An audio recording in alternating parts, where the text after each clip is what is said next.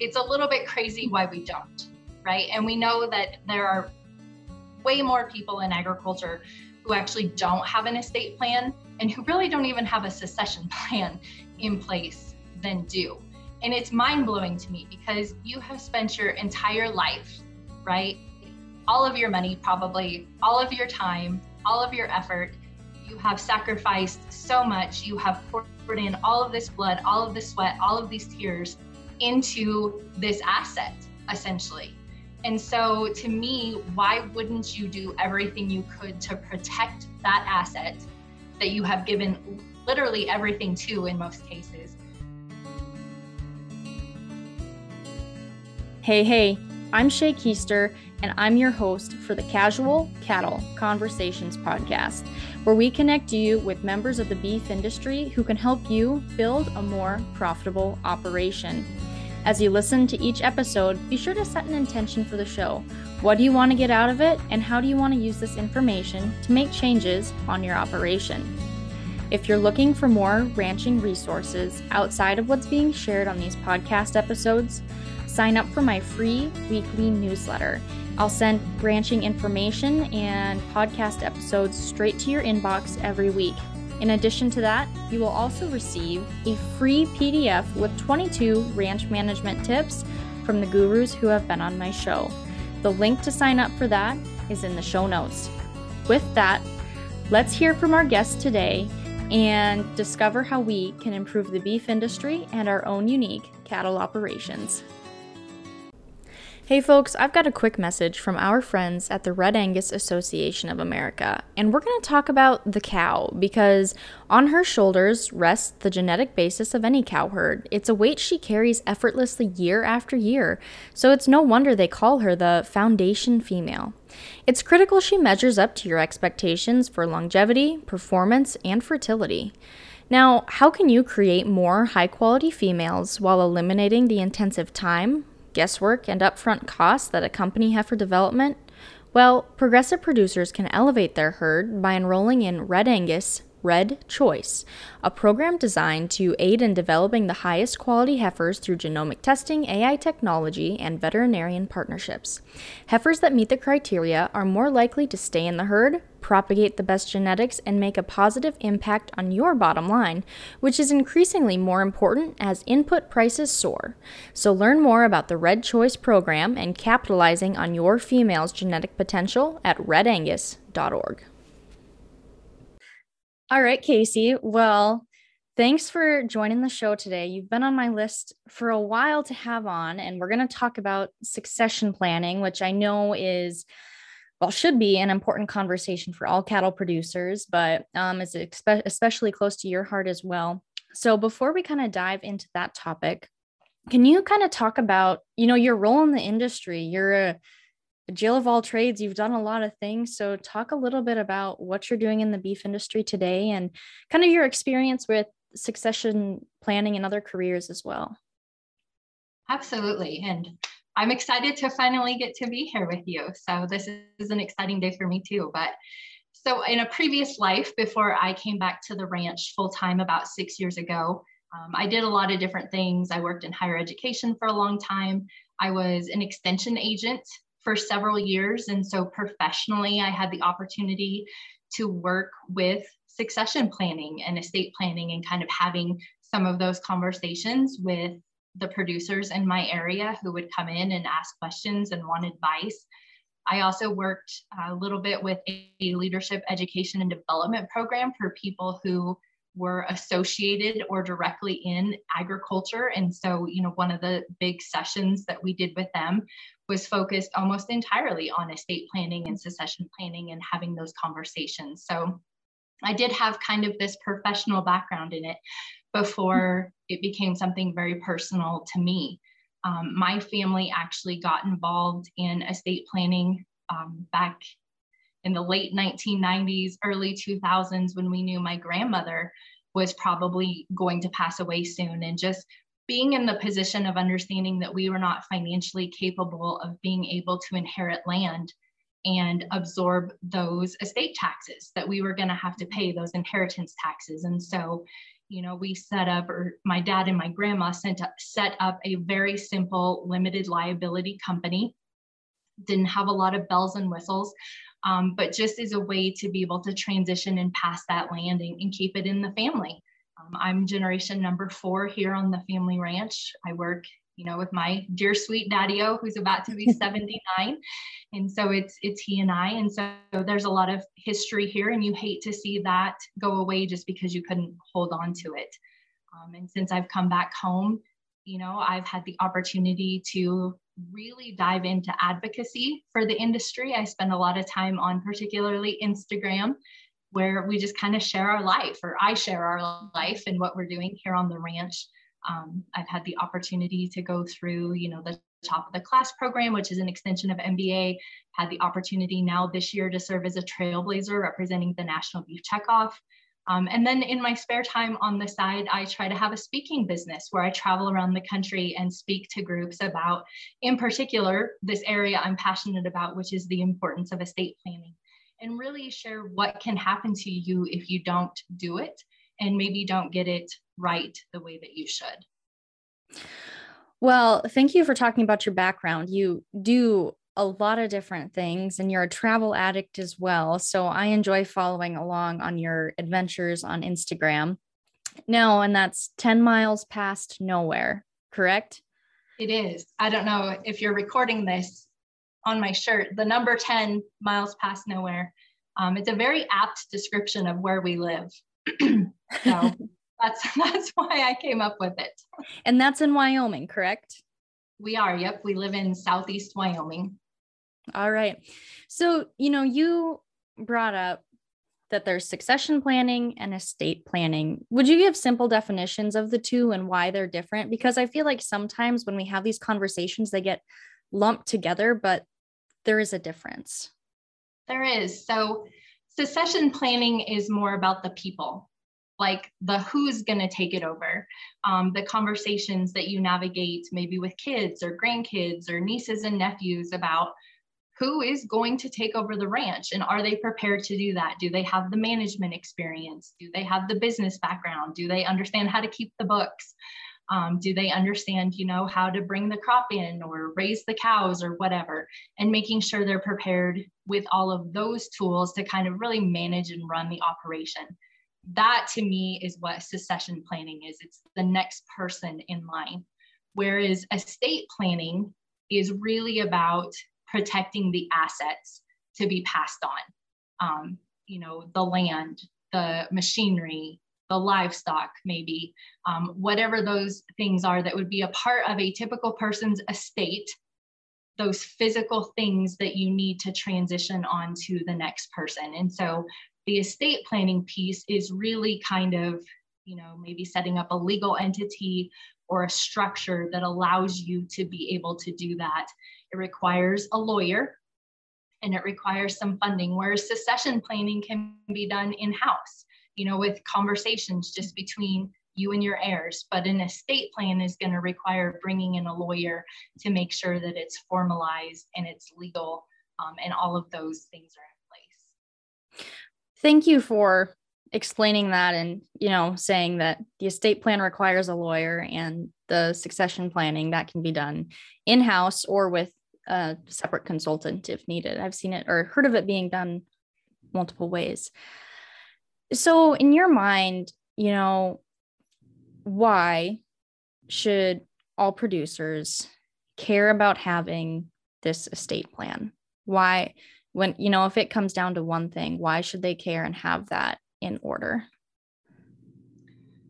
I think for me, it's a little bit crazy why we don't, right? And we know that there are way more people in agriculture who actually don't have an estate plan and who really don't even have a succession plan in place than do. And it's mind-blowing to me because you have spent your entire life, right? All of your money, probably all of your time, all of your effort. You have sacrificed so much. You have poured in all of this blood, all of this sweat, all of these tears into this asset, essentially. And so to me, why wouldn't you do everything you could to protect that asset that you have given literally everything to in most cases, to make sure that it can then carry on and do what you want it to do for the next generation, to make sure that somebody can get it if there's somebody there who wants it. That's a whole nother conversation if you don't have somebody in line to be able to pass it on to. But to me, it's just about, if you spent your entire life really fighting to hold on to this, in most cases, piece of land, why wouldn't then you do what you had to do to make sure that the next generation could enjoy that same piece of land and care for it and steward it just the way that you did? Because I think that's the dream of almost everyone in agriculture, right? We're all living this life because we want to see it passed on to the next generation. And so in order to do that, especially in today's climate, today's tax climate, and today's political climate, we have to do the things that we need to do to ensure that that's going to happen. Well, I mean, those are all very good points. And on that note, it's not necessarily just agriculture. There are a lot of small businesses that don't have exit strategies either. And like you said, in some cases, there's not someone in the family to take it over, but in a lot of cases there are. And, having that in place, I've heard it from other individuals and consultants as well, is that when that is in place, it actually makes it more enticing for the younger generation to come back if they know that there is a future there and that they're going to financially be able to make it work. Absolutely. I mean, it's a phenomenal financial burden to come back and try to navigate paying the federal government, paying your state in certain cases. If you live in the state of Wyoming and you don't have these kinds of things in place, the state of Wyoming is going to take a chunk of your estate, and that's going to have to be paid for. Can you financially navigate buying out other siblings or other people if the land is divided amongst different groups? And so, I think part of estate planning, there's multiple pieces to it. It's getting the legal structure in place to make sure that we're minimizing those inheritance taxes and being able to transition that on. But it's also things like making sure that the appropriate people have life insurance policies, so that when they do pass on, maybe because most of us don't have a lot of free cash laying around in agriculture or a small family business. If you live in urban America, certainly, and so life insurance policies can be a great tool that I think often get overlooked in, being able to provide that necessary income at that point in time to be able to make those financial expenditures to hold on to the asset. Absolutely. So would you talk a little bit about how you personally were impacted by estate planning? I mean, you have this story where you've worked on it on the professional side, but then it did happen to you on the personal side as well. So can you talk a little bit about that experience that you've had to overcome? Absolutely. So, as I said, we started, or I shouldn't say we, my parents and my grandmother started this estate planning process a long time ago. And so they set up the first of 2 LLCs that we now hold. And so after my grandmother passed away and my dad inherited her property, my parents had also bought a ranch on their own shortly after they were married. And so they set up another LLC kind of to put their own personal land into. They decided they really wanted to have an estate plan buttoned up, exactly how things were going to go when they passed away. They went to the effort of setting up living trusts, not just having a will, but managing their assets so that when they passed away, everything would transition really smoothly to my brother and to myself. My brother was the one coming back to take over the family ranch. And so, of course, making sure he was going to be set up to be able to have a fully functioning ranch was important, but not wanting me to be, cut out completely, making sure I had a piece. And so they spent a lot of time, they spent a lot of money, to get what they thought was a really buttoned up estate plan. And then it will be 7 years ago this coming May. My brother had just made the decision to come back to the family ranch and take it over. He was on his way home. He had gone to town, and about 5 miles shy of the home place, his heart stopped beating and he ended up in a neighbor's pasture, and that's eventually where they would find him. And so, all of the sudden you are thrust into a situation you never want to find yourself in, right? Nobody wants to bury their child. He was 31 years old. So no one expected this at all to happen. And so all of the sudden we realized that this buttoned up estate plan that they thought they had was in place if things went in the proper order. But when things didn't go in the proper order, we had some problems. And so when the child died first, we had some problems. As you know, we found out the day after my brother passed away that he was married to a woman that he had known at the time they got married, less than 2 months. They had been married at the time of his death, less than a month. And so, that was a situation we certainly hadn't planned for in our estate plan. And what happened after that, because of the decisions made by the person that he married, the way that the laws were in the state of Wyoming, all of a sudden we found ourselves in a mess. It is tragic and it is heartbreaking to have to grieve a loved one. And then all of a sudden you're compounded by this whole other nightmare that you could have never seen coming. And so for me, that's largely why I'm so passionate about this now is, it's easy to say no good will ever come from losing my brother. And that's always going to be a huge hole and a huge heartache, and something that we'll never get past.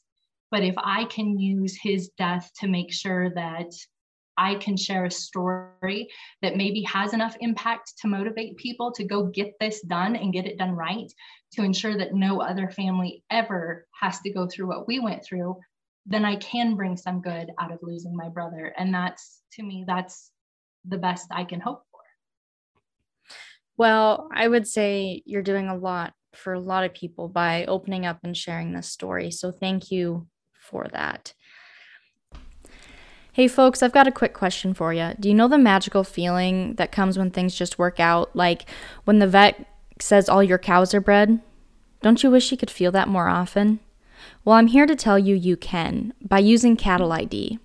With Cattle ID, you can store, share, and collaborate on your herd records from your mobile device. Yes, I said collaborate because multiple people on your operation can analyze and access this information at one time. So you can say goodbye to the back and forth miscommunication and misplaced records. And that's not all. Cattle ID also serves up actionable analytics to help you and your team make smarter, more informed decisions for your ranch. So let Cattle ID take some of the burden off of your shoulders and make ranching easier. You can get started online and learn more about Cattle ID by going to cattleidapp.com, and that link will also be in the show notes. So as you kind of look back, because you said it happened out of order, hindsight's 2020, looking back, what could have you done different in the state of Wyoming, because states are different, what could have you done different to help button that up even more because things happened out of order? So when people ask me, I'm going to answer your question, maybe not in the way that you exactly expect me to, but the number one piece of advice that I always give to people when they come up to me and they say, what's the number one takeaway? And I always say, find the right lawyer. Find the right lawyer. The lawyer that my parents chose, he was handy. He was local. He was a phenomenal lawyer in a lot of ways. But based off of my knowledge of estate planning, what I had gained professionally at that time, I would say he did not have a good understanding of agricultural estate planning. And he did not know what he didn't know. He didn't know what questions he was missing. He didn't know what situations he needed to plan for, because he just really hadn't he'd done maybe a couple of these, but he hadn't done a lot of them. Mm-hmm. And so my number one piece of advice that I think really changes the course of everything, this is going to take a lot of time, and this is not going to be cheap. And you don't want it to be cheap if in the end it costs you everything, right? It's better to pay what this process deserves and have it done right than to go the cheap route and suddenly find how many holes you're sprouting, because odds are you're not going to know either. And so finding the right lawyer, making sure you do your due diligence, ask around, talk to your state associations, see who they know who has had an estate plan done, who would talk to you. The reality is, in the world that we live in today, the best lawyer for you may not even reside in your own state. And people are always like, whoa, wait a minute, I can use a lawyer out of state. And the reality is, so many of these lawyers that are really skilled in this field, they will be licensed in multiple states, or they know a lawyer maybe in the state that you're in that they can team up with. So you can still get the benefit of their experience and their knowledge. They can make sure they've done enough of these that they can help you get everything buttoned up and think everything through, because that's their job. That's what you're paying them for. Mm-hmm. And to make sure that you get everything done that you need. And just talking to people who have been through this, you will be amazed at how everybody approaches this differently. And it may spur thoughts and ideas and situations you hadn't even considered. So making sure you really do your due diligence in thinking this through, because this is one of the most important things that you're ever going to do.